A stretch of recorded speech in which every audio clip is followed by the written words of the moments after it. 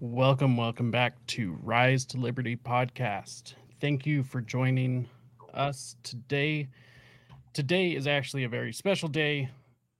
Second time having Mr. G. Edward Griffin back on the show.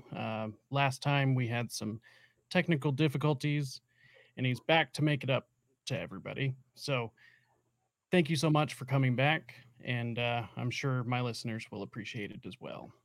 Well, we'll give it an old college try and see if we can't do better this time. Thanks for inviting me. Yeah, you were more than welcome on my platform anytime.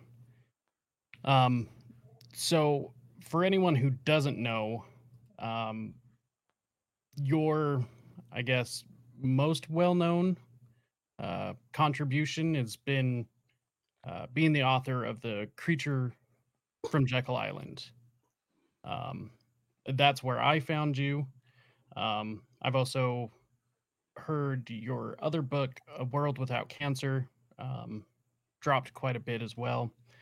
Do you kind of want to give the unfamiliar audience a just quick little rundown? Well, yes, those are my two most popular books. The World Without Cancer was the oldest one, and I think it was published in 1974, and it continues to be a bestseller, actually, to my amazement. I've updated it a little bit as key figures die off of old age and are replaced by new names, but their positions and their activities remain pretty much the same. And so nothing really needs to be changed in that book except to update the names of a few of the players. Whereas the Creature from Jekyll Island was a lot more recent, and I think the date on that first first printing was 19. 64, I think it was, or 69, I believe. Anyway, a long time ago. And that's had a lot of updated material because the economy is constantly flowing, and it's not just a change in players; it's a change in the game itself. And so that's had a lot of revisions and updates. And as a matter of fact, I'm thinking very seriously about the next new edition. We've had 5 editions of it. I think some about 60 or 70 printings, but an edition is different because that means there's substantial additional material and revisions. And the next one will probably be to include the digital age, the cryptocurrencies, and now everybody's talking about the central bank digital currencies. So I think that's my next sixth edition, and the drawing boards. When it'll come out, I don't know, but probably in the next year or something like that. So those are the year right there. Those are the two most popular books, and in both cases, as I alluded to a moment ago, they've been really fantastic bestsellers, which I did not anticipate. I thought, well, most authors write their books, and in addition to the one they they give to their parents and to their brothers and sisters and uncles and aunts, that's about it. Maybe sell 5 or 6 copies, and I really wrote that book because I wanted it in the archives. I really felt that our system, our culture, our civilization itself, certainly our nation, was in the nosedive, and that someday it was going to hit the ground and crash and burn. And so I wanted the survivors, if there were any, to discover a few copies of this book I'd written about why that happened and so forth. And so I didn't really expect a very big sale on it, but I couldn't believe it. We released the book, and within the second week, we were getting orders from all over the country, and by the third or fourth week, we were getting orders internationally. And I called my Pat to the computer that day. I remember I said, "Pat, come here, look at this. We're actually selling these books." We couldn't believe it. And so now I guess, and the Creature book, which is about the Federal Reserve System and international banking in general, probably has sold a little over 1 million copies by now, which Wow. is absolutely phenomenal. I still don't understand it because we never advertised it. We never promoted it. It's all word of mouth. People will write to us and say, "We want to order a case of books." The case of books? Yep. Why? Well, somebody gave me a book and I read it and I liked it so much I want to give copies away. So people were buying cases of books, and it's been pretty much like that ever since. So that, in a nutshell, is the story of how it has hit the market, which, as I say, is a complete surprise to me, and it gives me great hope for the future. Well, first I gotta say that's the creature from Jekyll Island. That's how I found you. Also, word of mouth. Had a close friend of mine give me a copy and said, "You need to read this." And it was a definite turning point in my life to where there was, before me and then after reading the book me. And it's a book I've recommended. I myself have given away a few copies. Um, it's I really appreciate the unique storytelling, but also for such a complex and nuanced topic and mingling of really unique and also terrifying individuals. You just have such a way to be able to explain it that it's not overwhelming or overly dry, or it kept me entertained the entire way through. So Oh, well, I'm glad to hear that. Thank you for saying that. A lot of people have said it, and it amazes me. But I did try, honestly, to write it. There are a lot of other books, as you can imagine, out there. I mean, I wasn't starting from scratch. I had many books to read and get. They helped me get up to speed real fast from the great work that previous authors had done. But in most cases, the books were written from a kind of a technical perspective. Like if you were going to become a banker, you need to read this book to see how the markets work and how the discount rates are and how many members on the board of directors and all the technical things and the discount window and da da da da da, which is it's important, vitally important, but it's not very exciting reading. But when I realized that the Federal Reserve was formed in the very beginning at a secret meeting, a highly secret meeting that took place on Jekyll Island off the coast of Georgia, which was a playground for multimillionaires, billionaires of the time. Some of the wealthiest bankers had their so-called cottages there. They owned the island. It was a privately owned island, and that's where they went to spend the winter months to get out of the cold environs of New York during the winter. And they had these beautiful uh, homes, summer homes or winter homes, I guess. And then they built this clubhouse, the Jekyll Island Clubhouse, which is still standing there. And it was a magnificent structure and architecture of the time. And that they went there and they actually lied about where they were going and what they were doing. They didn't want anybody to know they went there. And I started learning the details of the secrecy of this meeting, and when I realized that there are very few wars of history that were started under conditions of greater secrecy than that, I said, what the heck is going on here? So I quickly realized that what I was reading was not a story about banking and currency and discount rates. I was reading a whodunit. I was reading about a crime. And I decided, okay, if this is a crime, let's deal it as though I'm writing a crime story. Who did it? How did they do it? Where did they bury the body? How did they try and deceive people from discovering the truth about the crime and so forth? So I try to preserve that subconscious attitude all the way through, is tell the story of what was going through their minds as they did all these things and took all these interesting steps that they did. So I'm glad that it seems to have worked out, certainly in your case, and you make me feel really good when you tell me that's how you saw it also.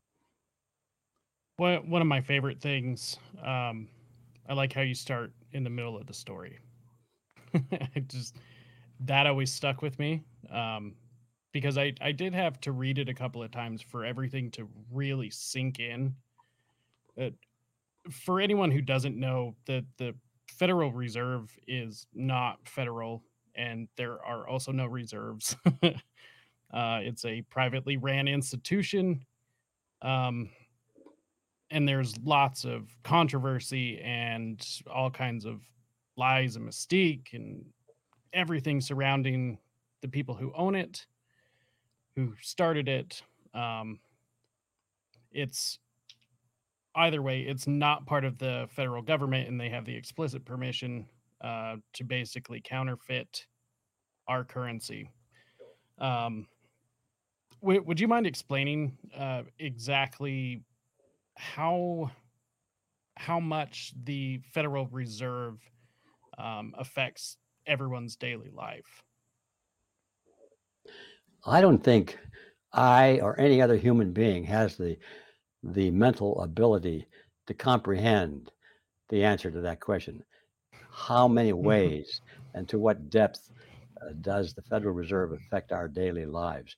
All I could say is in every way and to total extent, because we could not survive unless we interacted with each other. And aside from the purely personal interaction between personal friends or family members, and between man and wife and children and father and son and so forth, and very close friends. Most of our activities are among strangers, and we interact with each other in such a way that the value of that interaction is measured indirectly, at least, in terms of money. Everything has a monetary value almost. They say the most valuable things, like love and affection and honor and respect and all these things are have no monetary value to them. But I can tell you that there are a lot of people who would spend a lot of money to try and get those things that they didn't have them.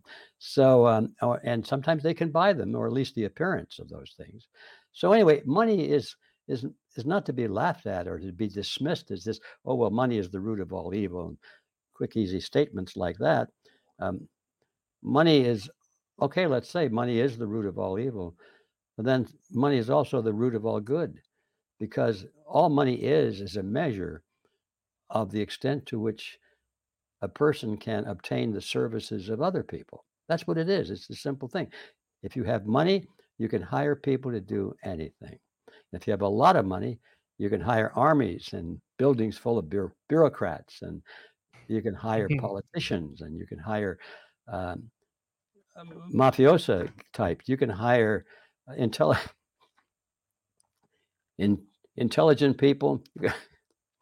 Excuse me. Excuse me for coughing. I hope you can edit that out. You can hire very intelligent people. You can hire college professors. You can hire authors to write books. You can hire people to produce films, moving, dramatic films, and so forth. In other words, money can be used for good or evil. And unfortunately, evil people do use it for evil purposes. And we remember those very well. And hence, there's the phrase, money is the root of all evil. But all of the good things you can think of are enhanced by money as well. So it's not the money by itself. It's the people that use the money and what they use it for and how they use it. So how does that affect us? It affects us in every way.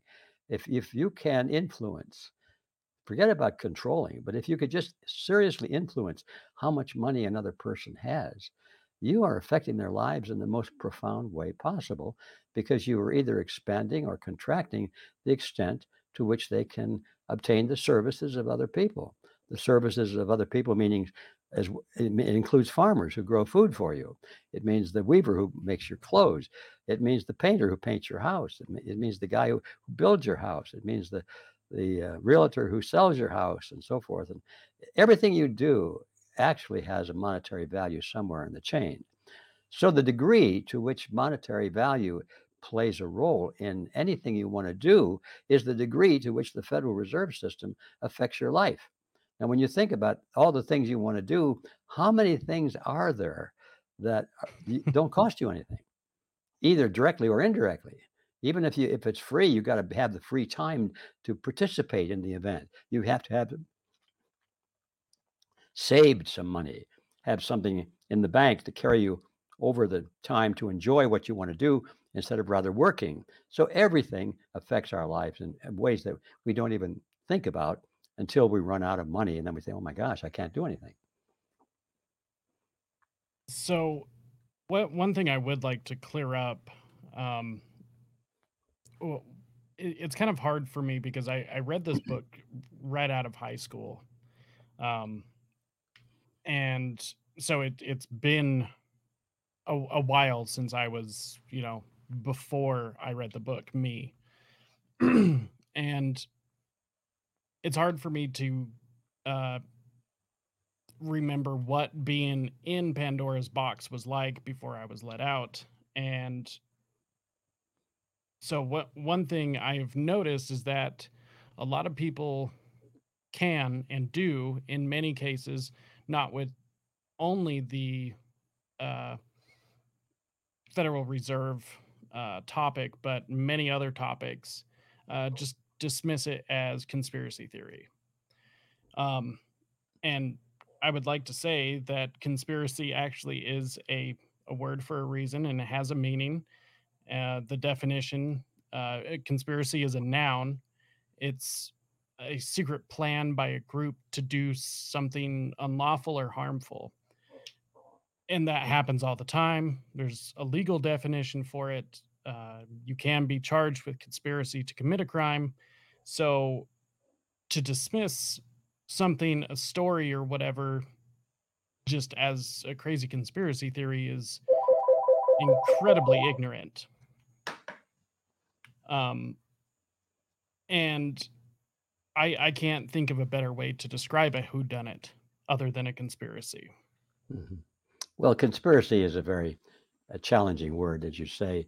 It's used primarily to imply something, to imply that the way it's used today, like conspiracy theory, we put those two words together, which means it's not a conspiracy. It's somebody thinking it's a conspiracy when it's not. And the implication that goes with that is that the person who believes it's a conspiracy is stupid or crazy. And so that's why they use the word.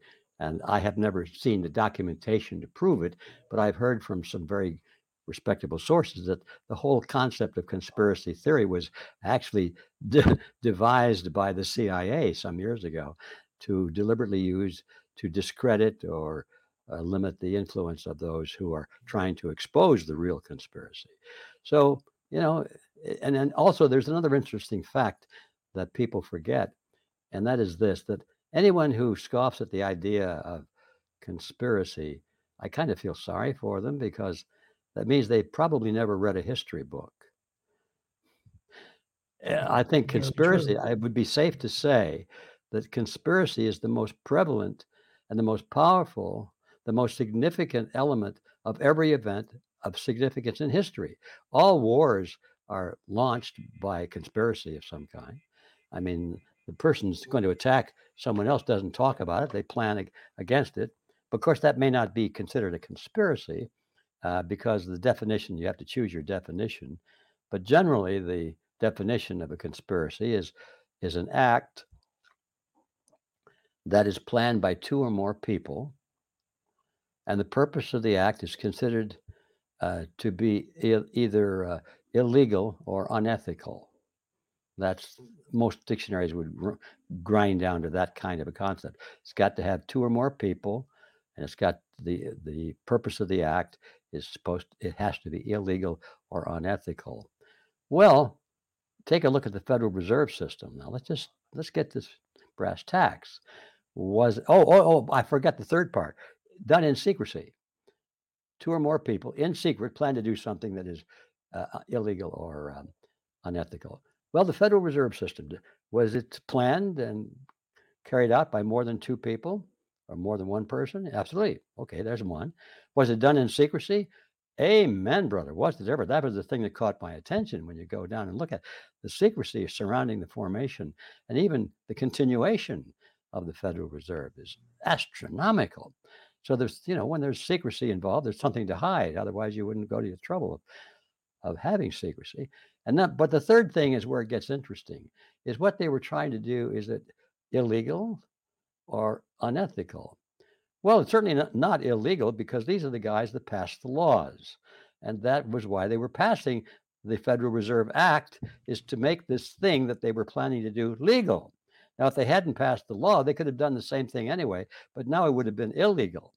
So they had to pass the Federal Reserve Act to make this legal. So now that took care of legal, but how about ethical?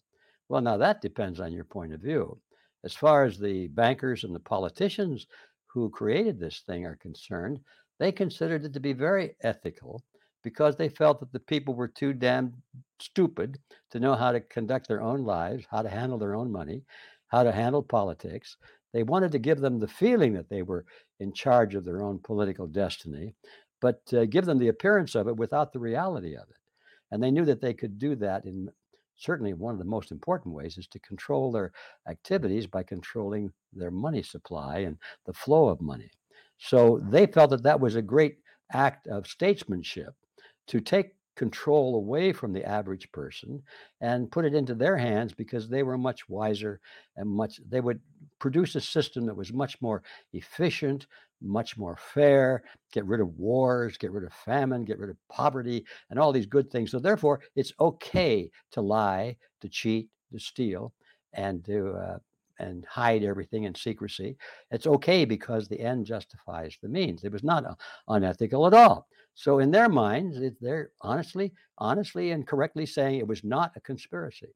But now, what about in the minds of those who have to suffer under this system that they have imposed upon us? I think most of us, if they understood, as you and I do, what they really do with that power, we would consider it to be highly unethical. We probably uh, have a vocabulary a little stronger than that we would use to describe it, but we can't use those words in public company.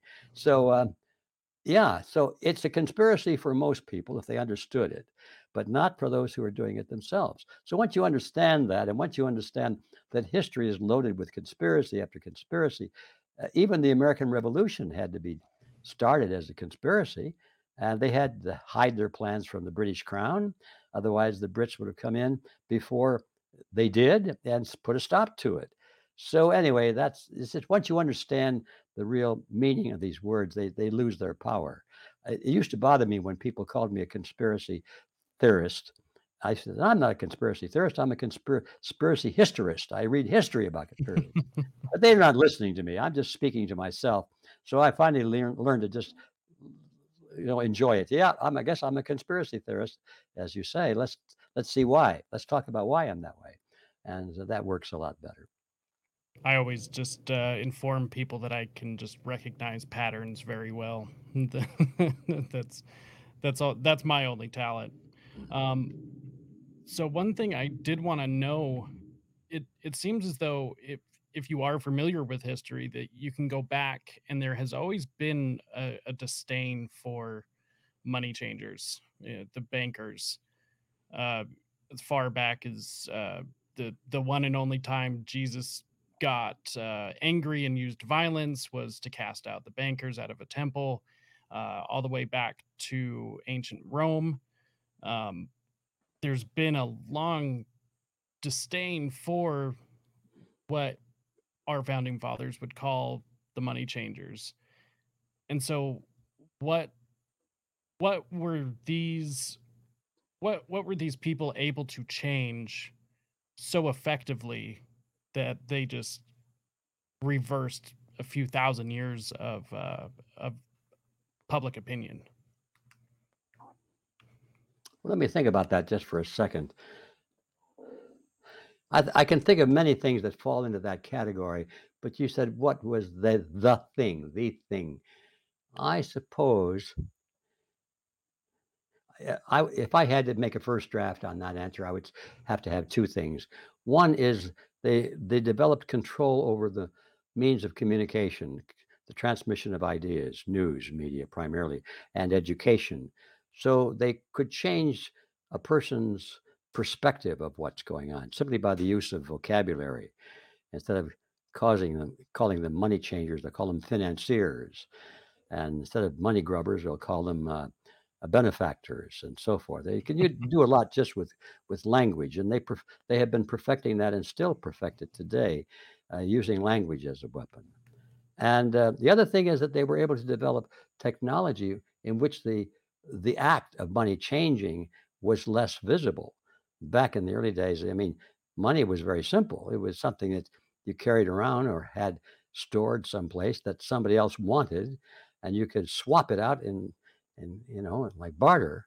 And that's how coins started. Little pieces of metal that could be melted down, and the metal could be used for a lot of valuable things, even if it weren't used for money, which is what made it good as money because it had other uses as well.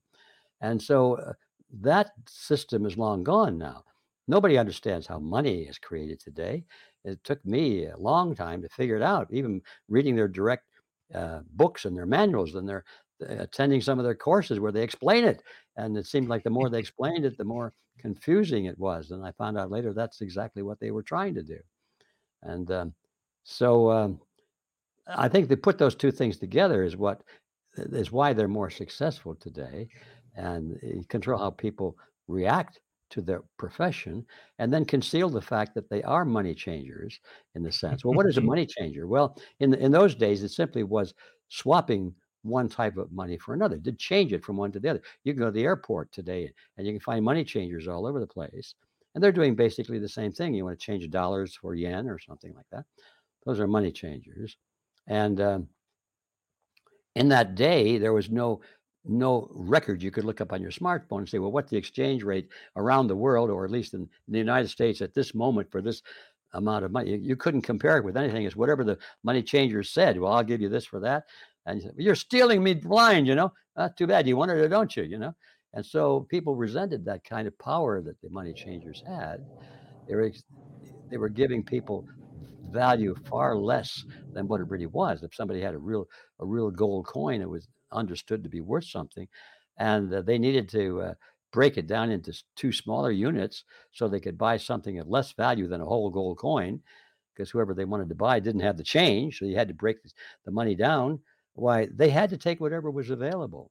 They couldn't say, "Well, look, this guy down at American Airlines instead of United Airlines, they have a different rate for the same exchange." You couldn't do that. It was you took what you had. So there's a lot of resentment, and people knew that they were being robbed right in front of their eyes and couldn't do anything about it, which is why the early bankers, I should say, really had such a bad reputation because they were playing that game and it was pretty obvious. So now today, though, all of that is hidden from view. It's all done by computer. They've got different words to conceal it. The technology is great. They call it they have all kinds of words for inflation. Uh, they talk about uh, monetizing the debt. Well, what is monetizing the debt? What does that mean? Now you got to read a book about that, and then you're not quite sure.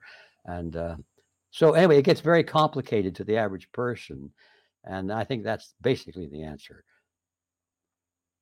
So they make it unnecessarily complicated to Exactly, ward unnecessarily people complicated. off.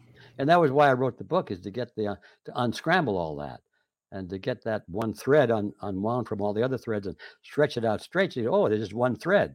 They're cheating me. It's called fraud. I see. In fact, I had fun one day. I had to give a speech on the Federal Reserve, and they said, "Well, Mr. Griffin, you don't have a lot of time. Can you give us a short version of the speech?" Well, I'm used to giving 90-minute or 120-minute speeches on Federal Reserve. So 90 I said, minutes "Well, is the short version. yeah, it is a short version, yeah." Uh, so they asked me to shorten it. I said, "Well, how short?" "Well, how about 5 minutes?" And I thought I had to laugh because I thought, "Yeah, I can do that. I can do it in less than 5 minutes," because I had learned when I was on in the early days on the speaking tour. Quite often, somebody would say, "Well, there'll be a camera crew here to to participate and see what you have to say about the Federal Reserve." And I'm thinking, "Oh, great, they're going to film me, broadcast it on local television." Well, that was not even half true. It was about 1/10 true. They were coming with their camera crew, but they didn't want to film the whole thing. They wanted me to give them a sound bite. And I said, "Well, how much time do you have for this interview?" "Oh, we want about a 1 minute statement from you, or a 2 minute statement like that. Can you do it?" And if I couldn't do it, then of course they would pack up and go home. So I learned how to condense, condense, condense. And so I said, "I'm going to give you my 3-word summary for the Federal Reserve System. Are you ready?" Okay. "It's a scam. Any questions?" That was my speech. You can always condense if you wish. You leave out a few details along the way. But if you understand from the beginning, which is hard to do, that it's a scam, it's a lot easier to figure out. If you start off as I did thinking, "Well, this must work somehow. It must make sense or they wouldn't do it. How does it work?" I wanted to figure out how the cogs worked and the pulleys and all that. They're not intended to work. They're intended to appear to work, and they have all little side levers and dump buckets that they can adjust to make it appear to work when in fact it's just a scam from top to bottom. Once you understand that, the whole thing gets really simple.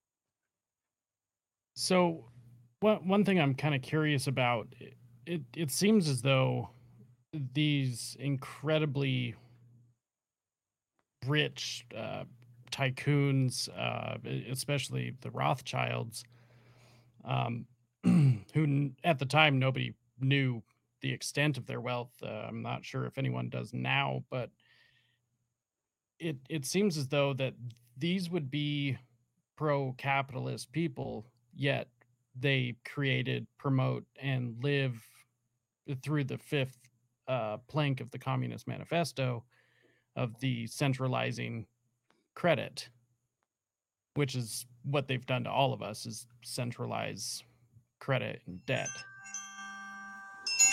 I'm sorry, all my phones are going off here. I forgot to turn them off.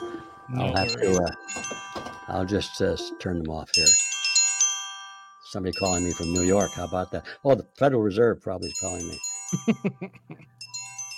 I'll get that thing. Okay, there. Whoops, that didn't go off. Why not? I'm sorry. Oh, you were totally fine. I got a signal to get myself on here. All right, there it's going off now. Sorry about that. So anyway, where were we? We were talking about how come these big fat capitalists are promoting communism, basically. Yeah. First thing, first thing is to understand they're not capitalists. It's a mistake many people have to think that if somebody's rich, that makes them a capitalist. Being a capitalist has nothing to do with how much money you have. Being a communist has nothing to do with how little money you have. Some of the richest people in the world are communists, socialists, and tyrants of all kinds. They have no particular ism except me. I'm in charge. I'm a dictator. Dictators are wealthiest people in the world because they control everything. And this is easier to understand if you realize what the word ownership means. Ownership does not mean that you have eternal control over something, but it does mean that you have authority to use it exclusively if you wish. That's what ownership means. It doesn't mean a piece of paper that says you have a deed on your house. The deed is only of value to it because it says you have, in our legal system at least, you have the legal right to access this property exclusively if you wish. So ownership means control. So the richest people in the world are those who control, not necessarily own on a piece of paper. And these capitalists that you're calling them capitalists do not believe in capitalism. Capitalism is defined as the private ownership of goods and of means of production and wealth. That's all it is, private ownership of things. It doesn't mean rich. It just means it's private. And so I was all my life. I mean, I've been a capitalist. I'm not very rich. I mean, I'm not like these people. You think, well, they're rich, they're capitalists, and I'm not rich, so I'm not a capitalist. That's wrong thinking. So the answer to this uh, riddle is that these people are not capitalists at all. And it makes me mad when I hear people talk about the bankers today at the Federal Reserve and they call them crony capitalists. They're crony socialists. Come on, let's call them what they are. They're not capitalists at all. We haven't had capitalism, private ownership without control of the government of means of production and goods and services. We haven't had that since World War One, for gosh sake. We don't have capitalism in America today. We have socialism, let's call it what it is, and socialism is failing, but people are out in the streets and say, capitalism is failing. See? No, capitalism was gone long ago. It's socialism that's failing. And so they want us to have more socialism so we can fail some more. So once you understand what the word capitalism really means, then all this gets cleared up. So, I've always liked asking the question.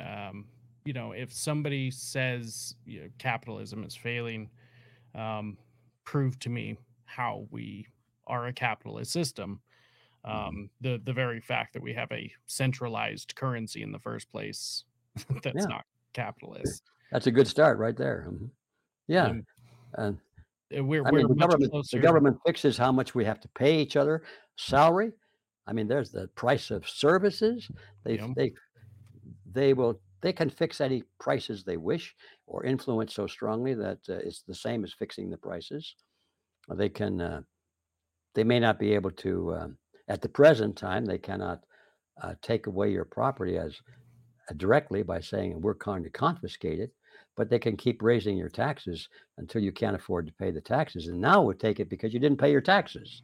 That's how they're doing it. They're confiscating property now because people can no longer afford to pay the mortgages or the taxes and so forth. So the government comes in and says, well, "Don't worry, we are your friends. We will buy your property, and then we'll let you live in it free as long as you do exactly what we tell you to do." Death by a thousand cuts. Yeah, 1,000 cuts. Yeah. Yeah, that's I had always compared the current system that we have is much closer to economic fascism. I see very little difference between corporation and government. Oh, Uh, absolutely. Yeah. Yeah. I wouldn't say very little difference. I would say it's it. What is fascism? just the Fascism is melding of it's a blending of private and corporate. All this business about public-private partnerships, everything. Oh, that sounds so good. That's fascism, folks. that's communist Public-private language for partnerships are sure. is fascism. That's what Mussolini had or was trying to put install in Italy. And right now, it's in the United States and most of the world. We think that the government is controlling the businesses. Wake up, everybody. It's the businesses that are controlling the government, especially the banking business, because they control the money. They have endless resources of money at their disposal, and they control the degree to which you can use money as well. And with that power, they can buy politicians easily all day long, dime a dozen. And the politicians will say, well, we're the government, but they're not. They're working for the people that give them the money. So that's the reality of our day. One thing I've always been curious about is if they can just print or create all of this fiat currency, why do we pay taxes? Well, they've explained that themselves. Well, not they, but there have been a few essays written by members of the Federal Reserve on that topic. And I'm having trouble now recalling the chap's name, wrote something right after World War II about that. And I think the title of his essay, we wrote it in a banking for to be published in a banking journal of some kind. I have it in my book, by the way, World Without Cancer. I mean, the creature from Jekyll Island, excuse me. And he said, we no longer need taxes because we can create all the money we wish through the mechanism of debt. We don't have to collect a dime ever from anybody anymore, but we will do it nevertheless because it's a means of controlling people. It's a means of determine who succeeds and who struggles to succeed. We'll make it easy for some, our friends, and we'll make it very difficult for others who are not our friends. And it's a means of public control. That's why we will always have taxes. Boy, he spelled it right out. That's it. That's incredibly honest. Yeah, incredibly honest. Yeah. Yeah, that's incredible. I'm not surprised that somebody at that level would admit something like that. They seem to do it all the time, and Yeah. people just Well, don't they're because they're quite they're quite adequately convinced that there aren't enough people that care to read the stuff that they write. Or if they read it, they don't know what they're reading. They don't understand the basis of money to start off with. So how would they really understand the significance of somebody saying we can create all the money we want? They don't think that's possible. It's impossible. How can you create all the money you want? It's impossible. This guy's nuts. That's because they don't know how the system works. well, it's not really money. It's Well, yeah. it is, and according to one definition, the dictionary defines money as a medium of exchange. That's all. Now, if you want to say it's good money versus bad money, or fiat money versus That's uh, true. something, now you're in different discussion. But money technically is any medium of exchange that's Any accepted, mutually agreed upon. mutually agreed. Well, not even that. How many people would accept dollars, U.S. dollars, if they could accept something else that was backed by gold? But they accept dollars because they have no choice. There's a law requiring them to, a legal tender law. So not any money they want, any money they're allowed to want or allowed to have is the way the system that works. they're told to accept. They're told to want, yeah. Yeah, it's kind of interesting. I've seen more and more states actually allowing different types of currency. It's specifically in my state, the state of Utah. We passed a gold a legal gold tender act, I believe is what it was called, but we can accept bullion for or as legal tender uh, Mhm. based in the state. Um, of course, there was a bunch of other things that year that they passed that expanded what's known as the fourth industrial revolution, or in my opinion, what's realistically the Fourth Reich. Um, but so they were giving us a little bit of ooh, look, we expanded your liberty, and then we're gonna enslave you over here while you're not looking. Um, but the good thing is I can buy gold backs, so you know it's at least fun. Well, I think it's a step in the right direction, and your question is well taken. How sincere is it? Is it part of a long range plan, or is it just a short range plan to win your confidence so they can betray you later on? And that's a fair question to ask in the real world today because that kind of a ploy is used all the time. But there are more states are doing that, and I'm inclined to think it's because of a rising pressure from the public, largely due to uh, not only my book, but to podcasts such as yours and articles being written and publications are being distributed now outside of mainstream. It's filtering out. It's getting to large numbers of people, and I think the political demand is increasing for that. And the politicians, no matter how vulnerable they may be, they do listen to public opinion very closely. Now, they may not abide by it, or they will appear to abide by it. Most of them will try to do that. They'll come on and say, "Yeah, that's right. We got to stick to the Constitution, or we got to get the corruption out of the Federal Reserve System." And they can give great speeches, but they will never do anything about it. So all they care about is to say the right things and be perceived as a champion of sound money and good government. So it's fair enough to ask questions and say, is this guy for real or this gal for real, or is it just political rhetoric? One thing I would be interested to hear your opinion about, seeing all kinds of different iterations, all kinds of things to come and go throughout your life. Is that possible to have a fair and just government that applies the law equally? The answer in my mind is a yes and a no. Now, I hate those kinds of answers, but let me explain. it's a uh, it's a yes or a no depending on how you define the word government. That word needs to be defined. I don't like that word. I try not to use it when I'm talking about this thing that most people call government. I like to use the word the state. And the reason I have that aversion to the word government is because what is the self-evident purpose of a government? It's to govern. That's the word tells you right there. How many people do you know want to be governed? I can't think of anybody. I don't want to be governed. What do I want the state to do for me? Well, I want the state to protect me against foreign invaders, against criminals. I want them to protect me against cheats. I want the make the system make everybody honor a contract, agreement to do this. I want the state to protect me, not to govern me, and that's all I want.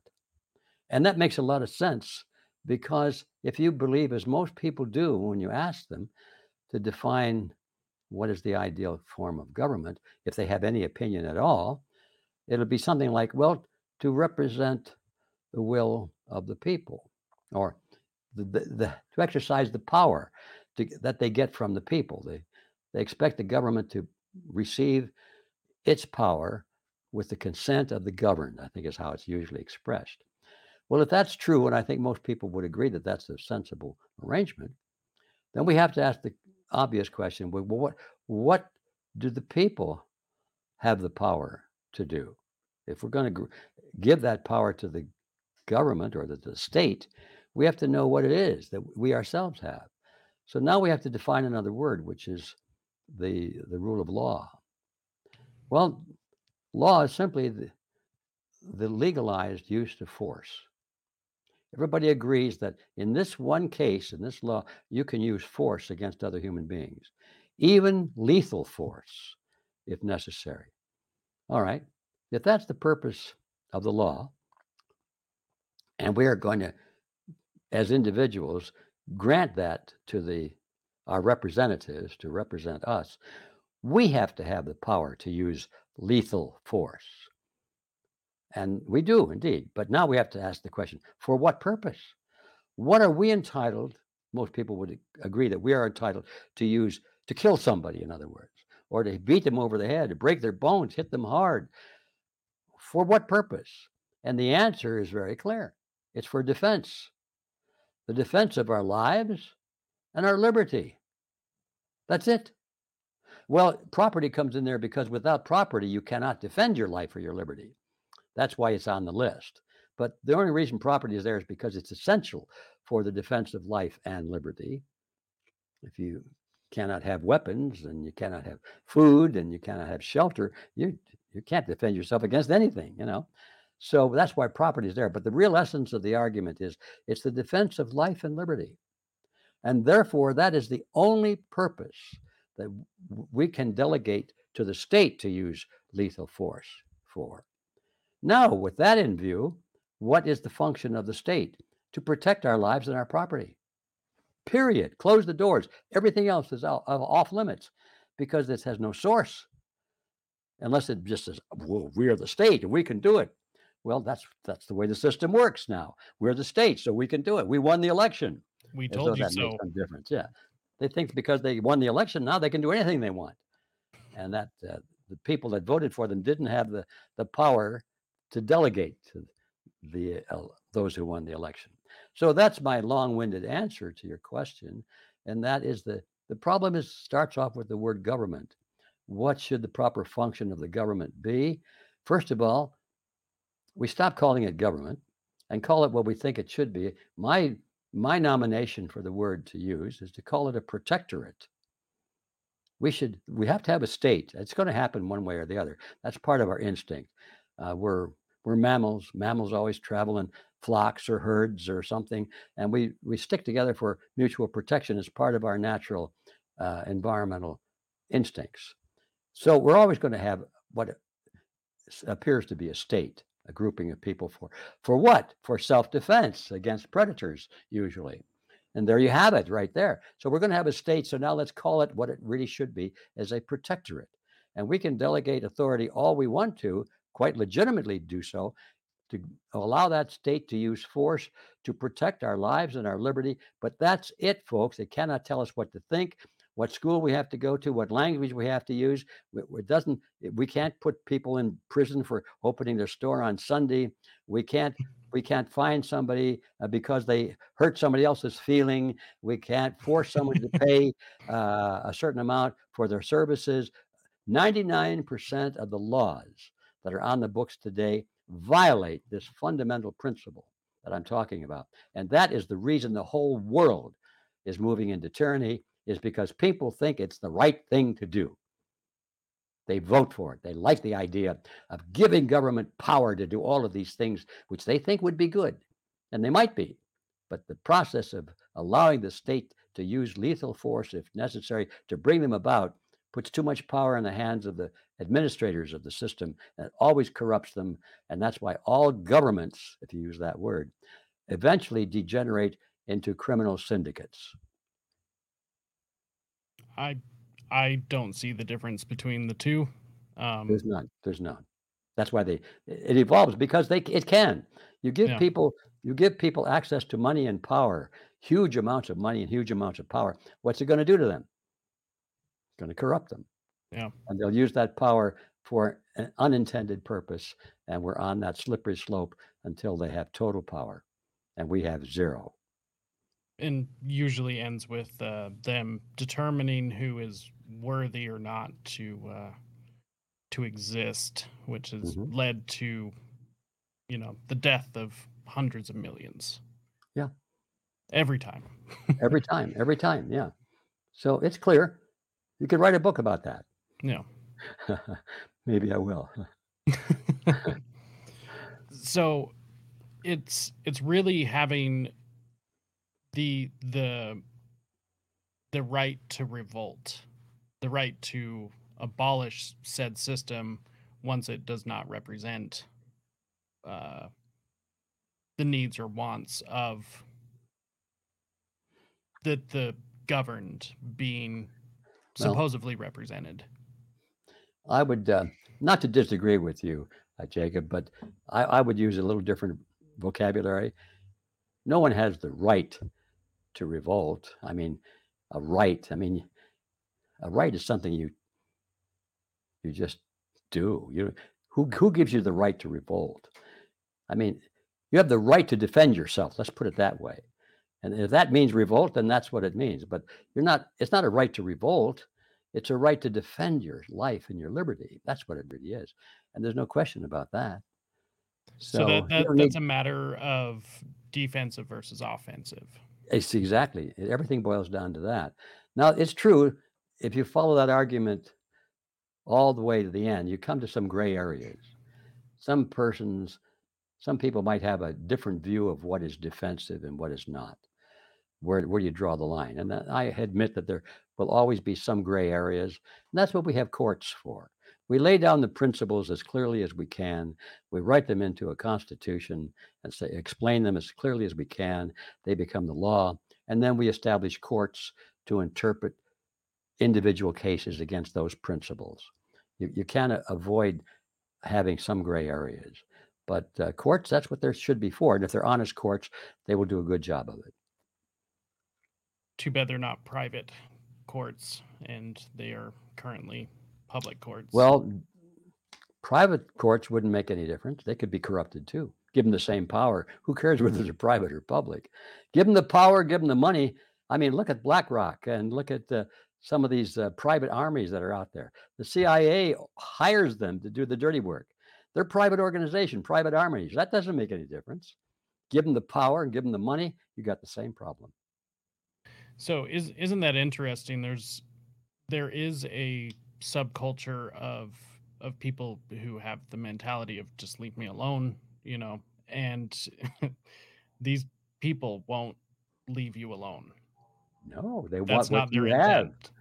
intent. They're jealous, or they think that they're social engineers and can make a better society by taking from you and giving to somebody else who they have compassion for at a higher level than for you. They don't care about you, they care about somebody else, or they pretend to. That's often the case too.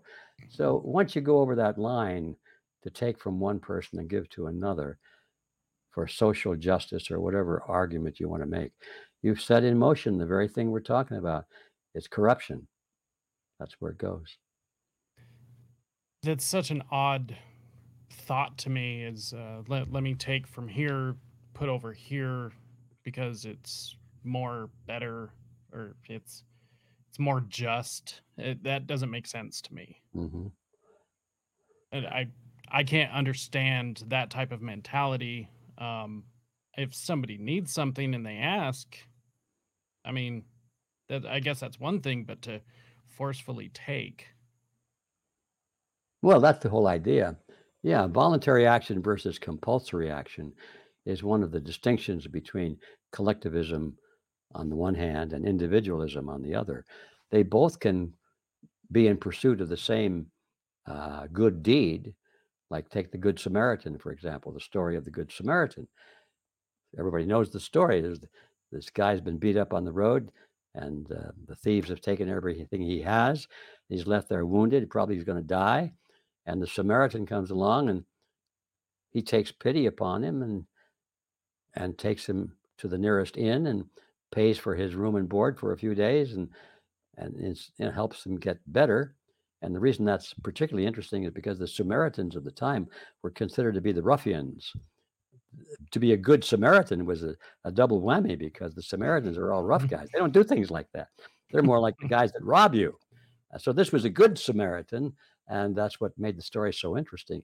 Well, now what if the Samaritan, instead of digging into his own pocket and paying for the room at the inn for this guy and helping him, what if he drew his sword, and here comes somebody down the pathway, down the road, and he points the sword at their throat, says, "Give me your money. I'm going to use it to take this poor chap and get him a room and so forth. And if you don't give it to me, I'm going to kill you." Now, all of a sudden, the story changes. Who is the real criminal here? And is the guy with the sword claiming to have a good purpose? Is he better off than the original thief, who maybe stole the money because he had a good purpose? Maybe he had to feed his family who were starving. Does that make it okay? You get into those gray areas as I was talking about. But the idea that you're using compulsion instead of free will is a big difference in all of these matters.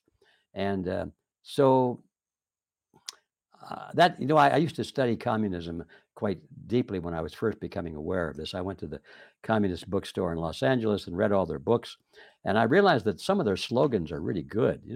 From each according to his ability, to each according to his need. Well, what's wrong with that? That's a great idea. It sounds like the core of Christian charity to me. So naturally, I can see why people fall for slogans like that. Another communist slogan: "Fight against war and racism." Put an end to poverty and exploitation. Well, what's wrong with that? Well, in all of these cases, they don't talk about how we're going to do it, simply what we're going to do. Well, in the case of the Good Samaritan, he used his own resources. But these collectivists don't believe in using their resources. They want to use your resources and mine. And that's how they get away with appearing to be good guys because of the end goal. But nobody looks at the fact that they're going to steal from everybody else or threaten their lives or their freedom if they don't participate in the plan that they have in mind. So once you understand the full picture, it's a little easier to see through the propaganda. But when you're in school and you're a young person, you're not looking at the big picture. You're just looking at the focus of that little point. Help the Samaritan on the road. Help this person who's hungry. Give him some food, even if you have to take food away from somebody else that needs it too for his family. Don't worry, we're just looking at this one guy here. We're going to worry about him today. It's an interesting journey to get your head around all of these subtleties. And I'm telling you, the people of the world had better start doing that pretty soon because we, as a human race, we've been falling for this, this, these frauds and this propaganda all too often and far too long. It's time to come out of our trance. So, that's kind of a perfect transition. I wanted to ask you about what you had mentioned earlier with the central banking digital currencies, which seems like the natural progression for this system to head. Um, I've seen UN documents discussing tying a digital ID to someone's bank account, installing some sort of value system like the social credit system. Um, I've seen all kinds of theories, and obviously these things are coming. Is there actually any uh, going to be any meaningful attempt at rejecting this, in your opinion? Yes, but not by the people who are presently in charge. It's got to come from us, and we better get on with it. I'm always, when this issue or similar issues come up, I'm impressed by the documentary film, which we put up on our website along with many others, called a Red Pill University. We have a collection of really thought provoking documentaries and other lectures on these various topics that we're covering here. And this was the life story of George Orwell.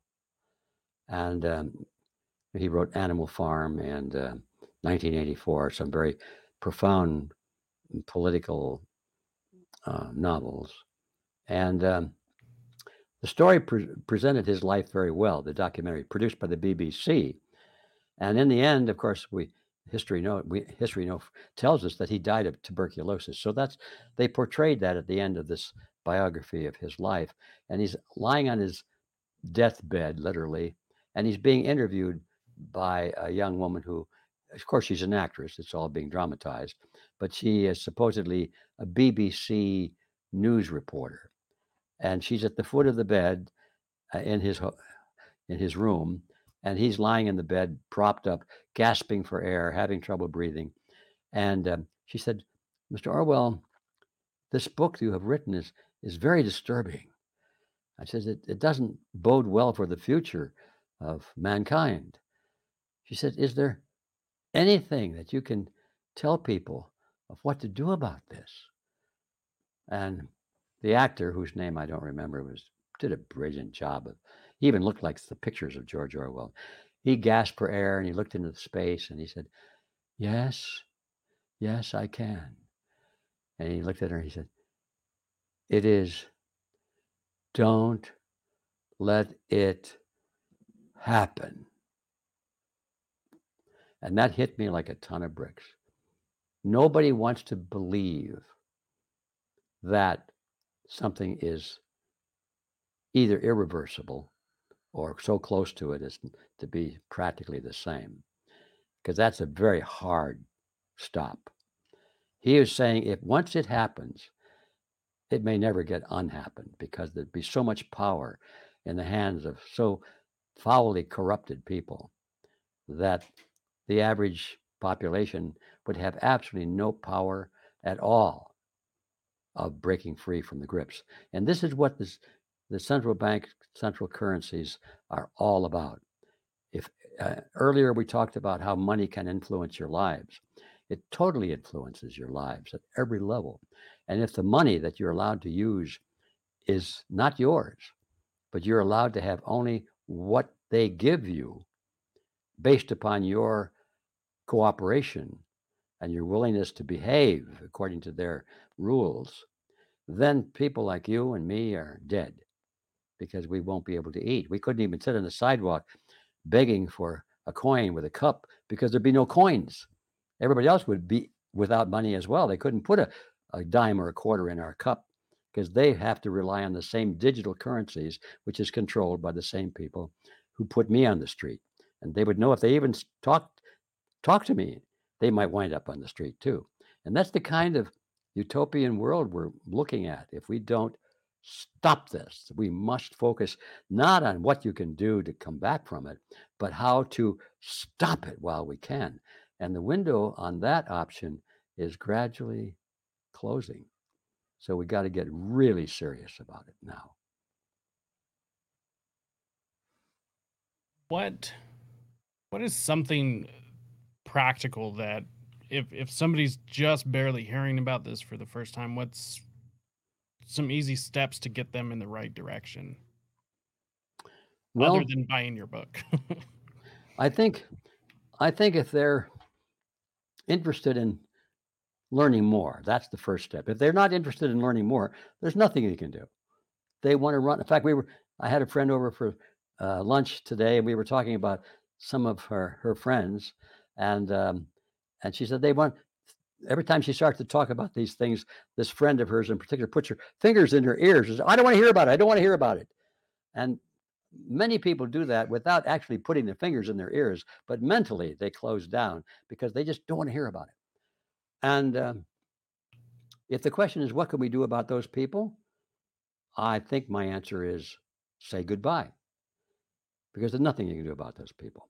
Now, if they, for some reason they stumble across something, maybe a video that you produce, maybe a book or a pamphlet that I produce, they stumble across something that someone else produces that said, gee, that got through to me. I heard it. I heard it. I didn't want to hear it, but I heard it. And it makes them curious that they want to know more. Maybe they're not ready to jump on the wagon yet and all that, but they just want to know more. And that's what we hope will happen. Then there's a lot we can do.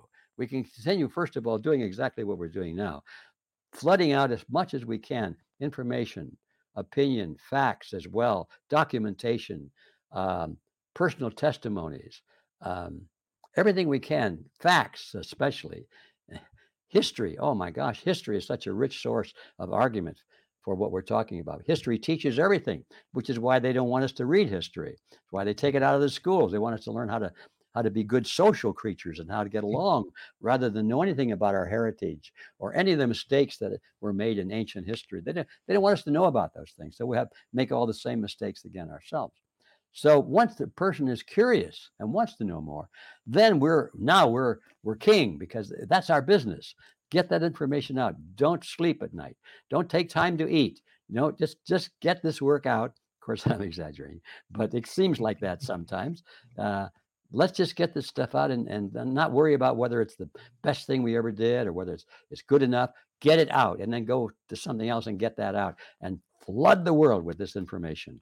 And that will, if anything, that will bring it to pass. Now, how? I don't really know, but I do know that what we're trying to create will probably play a role in it. I want people to go to one of our websites, which is called redpilluniversity.org, and take a look at what we have there. One of the goals, two of the major goals, but one of them is that we provide a an archive, mostly in video, of the issues like we're discussing here today. A person can spend weeks and not months just looking at videos. Don't do that. We got the time is too valuable. But scroll around, search around, browse around, find topics that interest you, and you'll come quickly to a point where you say, "I get it. We got to do something. We got to break the grip of this cabal. These people are in charge, and if we don't stop them soon, it's not going to happen." So then you don't need to watch any more videos except the ones that capture your attention. And the next step is, what are we going to do about it? Well, that's the next step for Red Pill University is to create what we call campuses in every local community, not just in the United States, although that's where we start, but around the world.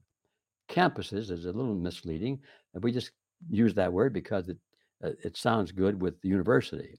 But yeah, thank you for bringing up the website. Yeah, that's our Red Pill University homepage. And Yep, if you and it scroll, is I made sure to include it in the episode description, oh, great, so thank it's you. easy for everyone to get. Yeah. Well, after you get your brain full of the information that we need, the next step is to join a campus, and that means you'll be part of a group of people in your local community. You'll work together, not on the internet. You can go on the internet, but you can't build a movement on the internet. You've got to be face to face. You've got to make friends with people. You have to know who they are. You have to bond Wait, with you're them. telling me that my Twitter posts are not changing the world at No, all? I'm saying that's a start, but if you Oh. if you wanna turn this thing around, like, Orwell says, "Don't let it happen," you have to it's more than just knowing about it. You've gotta get out there now where it's happening, which is in the city councils, in the county, board of supervisors meetings. You've gotta make sure the sheriff is on board. You've gotta be active politically in your local communities, and for that, you're gonna need a nucleus of about maybe 30, 40 people. With 30 or 40 people, you can become very influential and powerful in your local politics. I've seen it happen. People working together can outperform uh, 10 times their number who are not working together. Just all well intentioned and motivated people. But until you start working together, you don't have the power that you need to change the political structure in your community. So just start with that. I won't go beyond it. There's quite a few there are quite a few other steps, but those 2 steps will get you on the road. So go to Red Pill University, splash around until you say, "Okay, I got the picture. This is a universal problem, and now I want to do something about it." Then sign up for a campus or help us form one in your community, and let's have some fun, and we will not let it happen. I couldn't have said anything better. Um, I, for myself, have been focusing locally. That's what affects me daily.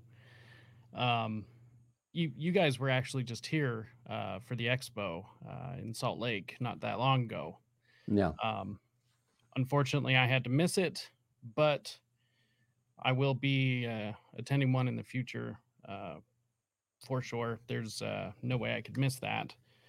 Um, but it's really interesting since I have been engaged in local politics. There is more corruption at a city council meeting and a county commission meeting than a lot of places that you would typically think that it is. And nowadays it's just streamed live right on YouTube, Mhm. and Yeah. there's nobody there. So, Yeah, nobody there, but there should be people there, and there yeah. should be people on the dais as well as in the audience, and that's where you everything you do in the campus now this listen carefully to this. Everything we do in a campus has one ultimate objective in mind, and that is to strongly influence the people who are the decision makers, and that may involve becoming a decision maker. We have to field our own candidates, not just wait around to see at election time. Well, let's see who's running. Which one am I going to choose? No, no, no, no, no. It's over by that time. Mhm. We have to choose the candidate. And in almost every case, it'll be someone who does not want to run for public office.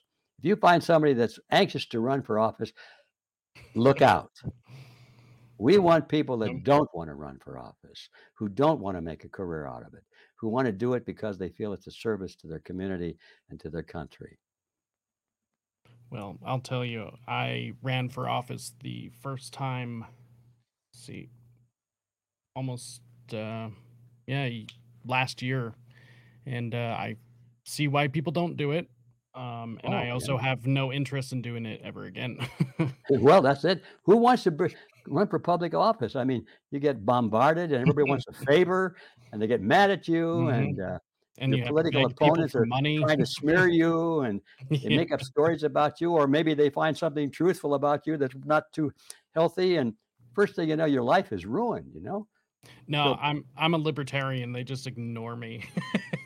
well, anyway, this is the thing we have to overcome. And we're Yeah. doing it. It's the hard rule. You cannot change the system from the top down. A lot of people think, "Oh, if we just find a candidate to run for president, if we can just get the right man in the White House, everything will go all ever go away. Everything will be solved." If I just No, it's vote not that way at harder. all. It's harder, yeah. If you got somebody really good in the White Office, in the White Hall there, but they'd probably kill him. They wouldn't let him live. Or they would jam them up, not let them do anything. Well, that's right. That's So, right. So therefore, they don't want people to run for those offices that they don't control. Anyway, that's another story.